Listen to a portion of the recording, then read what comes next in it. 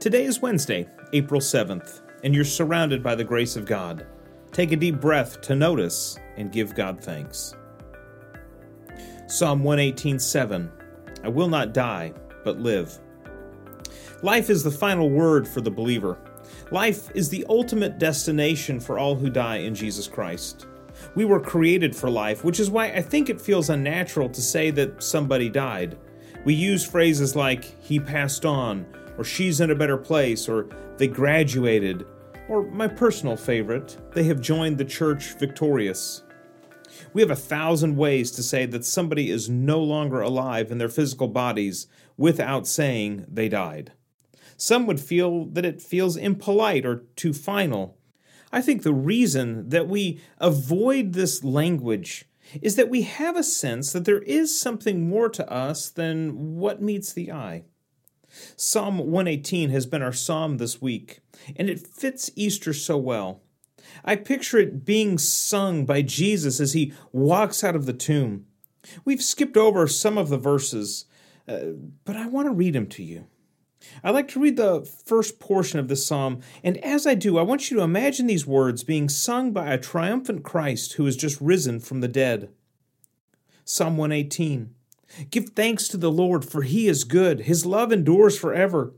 Let Israel say his love endures forever. Let the house of Aaron say his love endures forever. Let those who fear the Lord say his love endures forever. When hard pressed, I cried to the Lord. He brought me into a spacious place.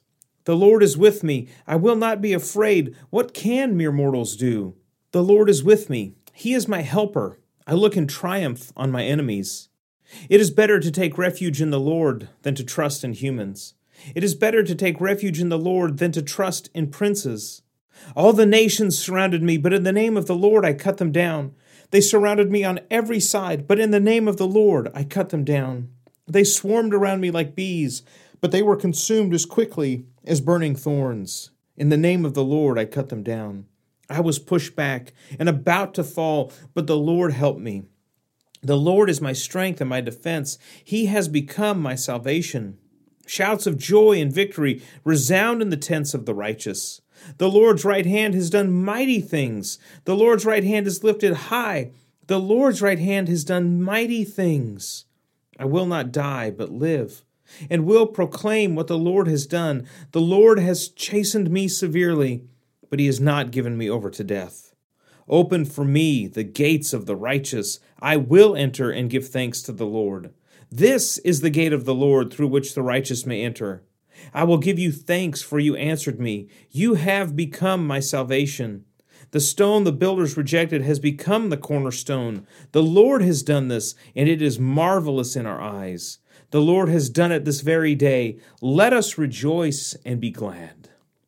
This prayer of victory can be our prayer of victory as well, when we remember that I will not die, but live. I will not die, but live. I will not die, but live.